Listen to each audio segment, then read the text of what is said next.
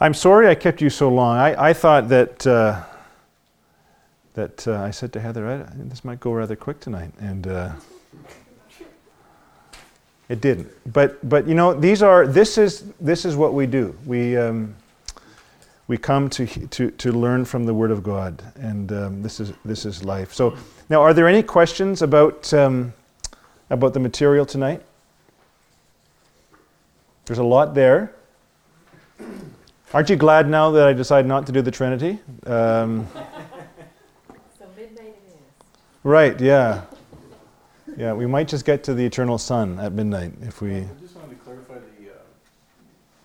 the Council of Trent, did that happen after the Reformation, right? Yeah, it was a response. It was a response to it, and it took them, last time you said it took several decades?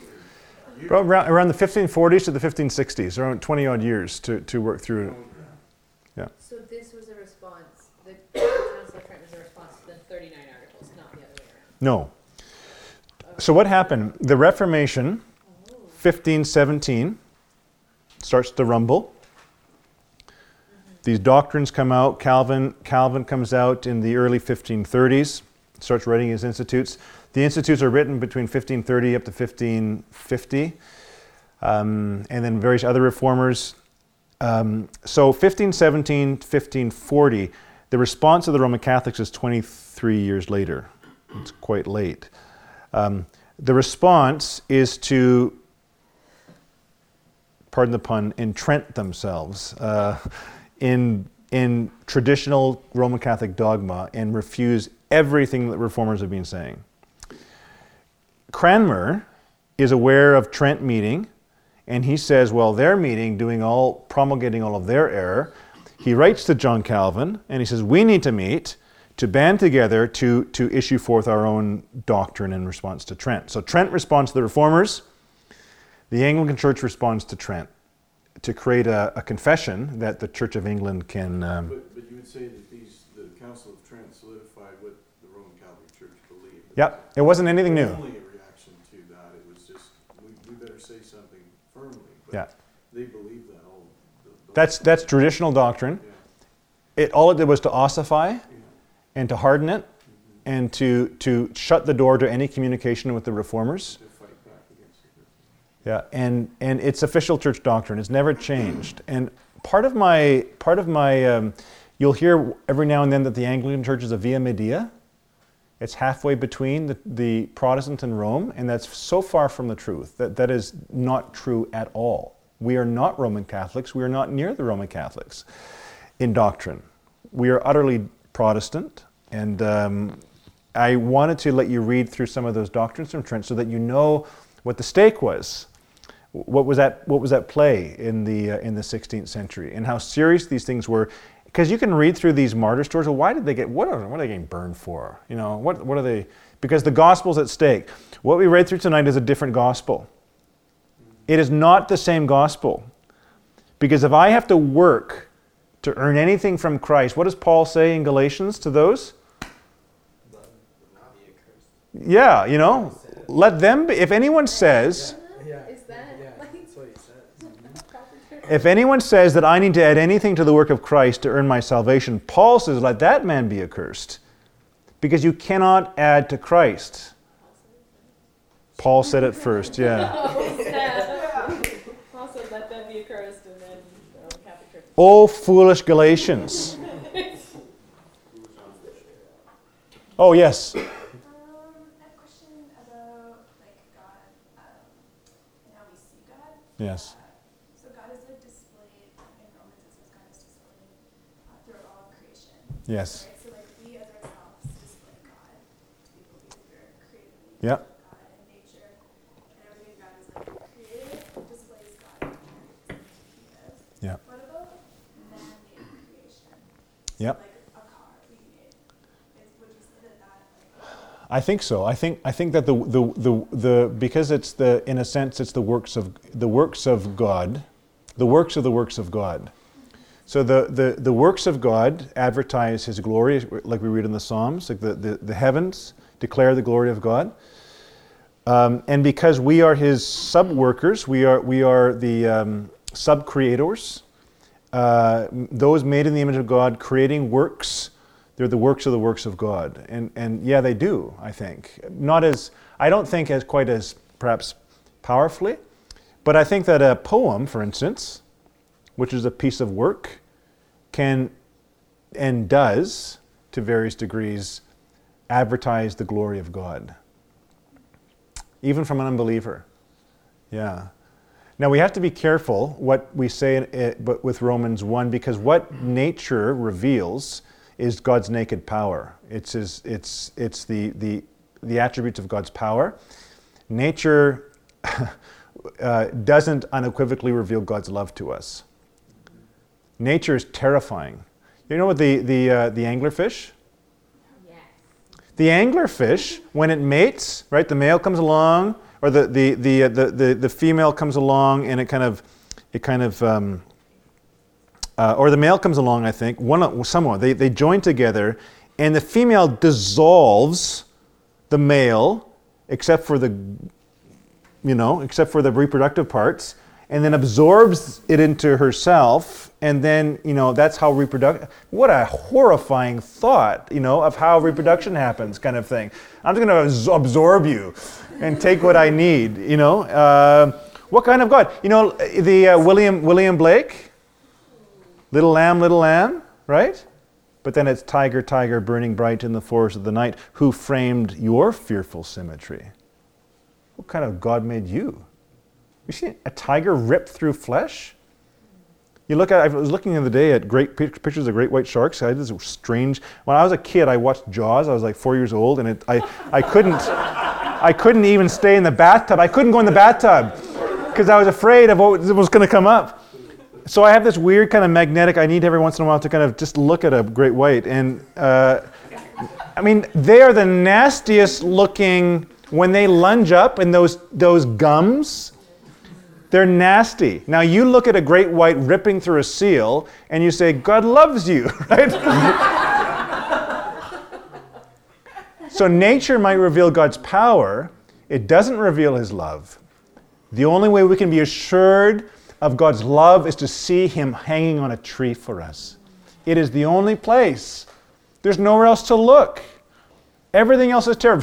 Your lives in various degrees will be terrifying.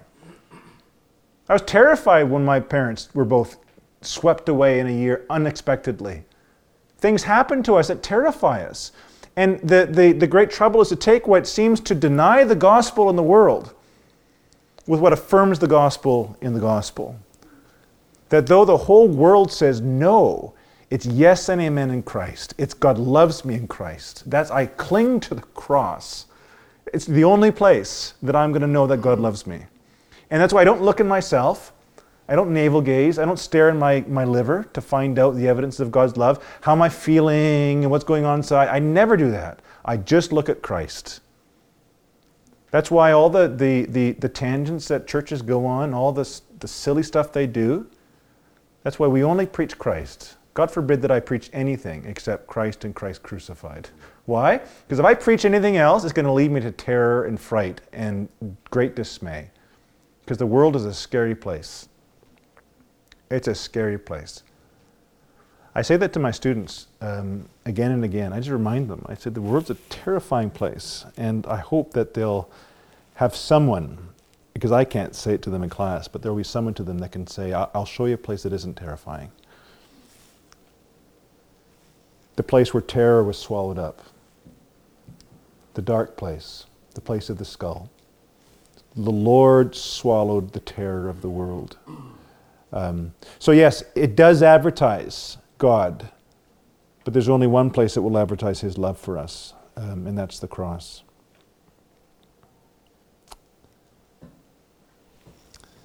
Any other questions? Yeah. Some have mistaken cultural engagement with substitution of gospel proclamation. Sorry, say that again, Lloyd. Some have exchanged cultural engagement Yes. or expression for proclamation of the gospel. Yes. How, I've banged my head so many times. I'm a philosophy major in history, and somehow they just say, well, you're too rigid in your doctrine. Like, Right. you're missing that. How do you kind of convey that? On the one hand, while we really are appreciative of like the attributes of God, are shown in the way people paint and everything, Right. that what they're missing is the proclamation of the gospel. Yeah, I think it's not an either or question. That's part of the answer. It's never either or. We do show cultural sympathies and sensitivities. We are all things to all men, so that we can win some, right? Paul did stuff that he didn't want to do. In order to win people, so we need to bend like that and be willing to, but never bending our doctrine. When Paul goes to the Areopagus, remember he's very, very culturally sensitive. He quotes their poets. He uses all these statues as a way to get in. But then do you know what he says? Yeah, God's been patient with your idolatry, but his patience has run out. Now you repent and you turn to the living God. So in a church, let's be so sensitive. Let's be so culturally sensitive. We've got to get near them. We're constantly building bridges, but we never go across and tell them to repent. That's the problem. When Paul's before Felix, do you remember what Paul says with Felix? Felix is got in an adulterous relationship. Paul's in prison, right? And Felix wants to hear what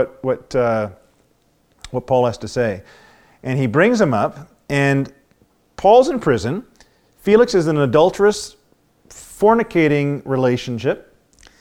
And he gets there, and do you remember what he says, what he talks to him about? Talking about lots of stuff. He can talk about lots of stuff. Hey, how's Rome? Talk about politics. What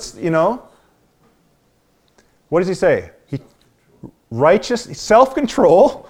He's in an adulterous relationship. I'm going to talk to you about self-control, righteousness. One more thing. Let's see. I'm going to talk to you about the judgment to come.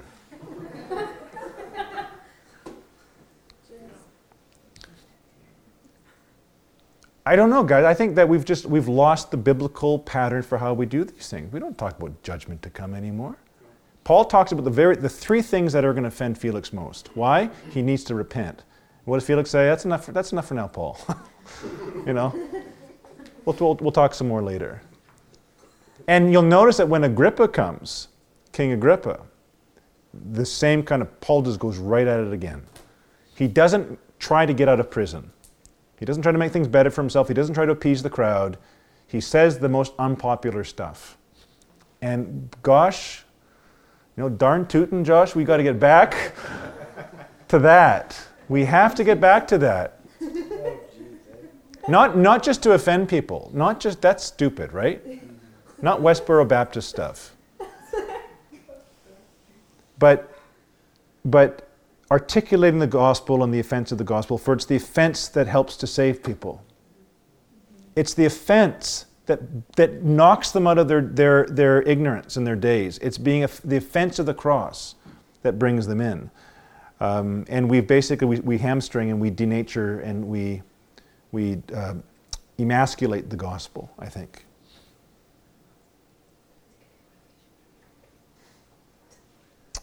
Anyone else? Yeah, Nathan. I was wondering for clarification about our theology on hell. Yes. Because before we had said that... Being? Pardon me? Being? Huh? Sorry, go ahead. Before we had said that we're all upheld by God. Yes. So without Him, Our being is in God, yeah. our being is in God. And so, but then... How to be without God and yet in the being of God. Yeah. Yeah. The Bible doesn't explain that, it just states it. And that is one of the arguments for annihilationists, that if hell is to be cut off from God, then hell must mean annihilation. It must mean the cessation of being. But the Bible affirms that we are outside of the compass of God's nature, which is love.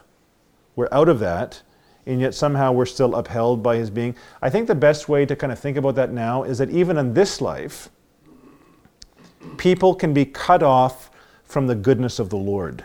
That we, even in this life, have hells that we live on the basis of our departure from God. Right? And even in our Christian life, you can be removed, you're in God, you're united to Christ, and yet you are cut off from the life-giving benefits of his presence in a way, his kindness, his graciousness. You're not aware of them. In the Christian life, that's the case. In the world, and many of us have been in the world and have felt the torment of life without God, and yet we were upheld by the being of God. So I think that the best way to understand that then is that hell is the nth degree there. It's the furthest degree of it. It's what we already experience in this world, living without the countenance of God. It's the Puritans used to talk about desolation of soul. Periods of life when you go through when God seems to hide his face from you. Have you ever felt that? Have you ever felt being in a season where you felt God has just hidden his face from you? It's not very pleasant. And so if that can happen for the Christian, certainly it happens for the world. I've been there. I've known the darkness of soul. How much more in a place where God finally says, because he reigns on the just and the unjust alike, right? He people who are without many of his gracious presences still are receiving the goodness and kindness of the Lord, even though they don't acknowledge it. What about that state when all that he gives them is sheer being, sheer existence, without any of his favored countenance? Just night. So here's another way to think of it. The day, remember the sunny day we had the other day? It changes everything, right? It just changes your whole day. It's like, oh, right? Cloudy, right? Cloudy is another thing. Night, pitch. At night we have the stars. We have a little bit of light kind of up there. Have you ever been in an absolute pitch black place? When we first, Heather and I got our first apartment just about a week or two before we were married. I was living there by myself before the wedding. And we had a bedroom. The bedroom was a cave. It had no windows, nothing. Big room, but it was totally no egress, right? It was bad design. Where's the inspector? And I woke up my first night, and I had no alarm clock, nothing. Right? I woke up, it was pitch black. I had forgotten where I was, right? It was my first night. I didn't know where I was. And I started groping. I was just groping. I could not see a thing. Finally, I got to a closet, and in the back of the closet there was a fan to get some air out into it was weird design, and there was a fan there. And I opened the closet, and I saw a bit of light coming through the fan, and I just, but that moment of sheer terror in utter darkness. Now, what if, and I don't think what if, I think hell is something like that it's existence, but sheer darkness. We're just left to ourselves without any of the light, the countenance of God smiling upon us. Every unbeliever is smiled on by God every day of their life in various ways. He says that in Scripture. When the smile stops, and all of they get is the sheer frown of God and no light, I think that's what hell is meaning. So, long way. Even in this life, we have existence without benefits, in some ways, or degrees of awareness of God, even in this life. But there's mystery there, hey? Well, folks, it's late, and I know everyone has things to do, and so so what we'll do next week is that we will carry on, and we're going to look at the Incarnation and the Trinity, and I'll try to make it shorter. We won't go as long next time. So let's, 2 weeks from now. Yeah, 2 weeks from now. Father in heaven, we thank you for the truth of who you are, and it's our privilege to grow in grace and in the knowledge of God, and to know the truth because we believe that the truth sets us free. And we pray that you deliver us from all error of thought and error of practice, that we might be godly people who not only know the truth, but who live the truth, O God, that we might live unto God, we pray. And so, God, shape us and mold us and make us ever more people of the Word, who cherish the doctrines of God, cherish the image of Christ that we receive through these pages of Scripture. And I pray that all of us would, afresh and anew, be able to enter into the full joy of the goodness of the gospel and what it means to us that we are prized by God as His special chosen ones in Christ, I pray. We ask it in Jesus' name. Amen.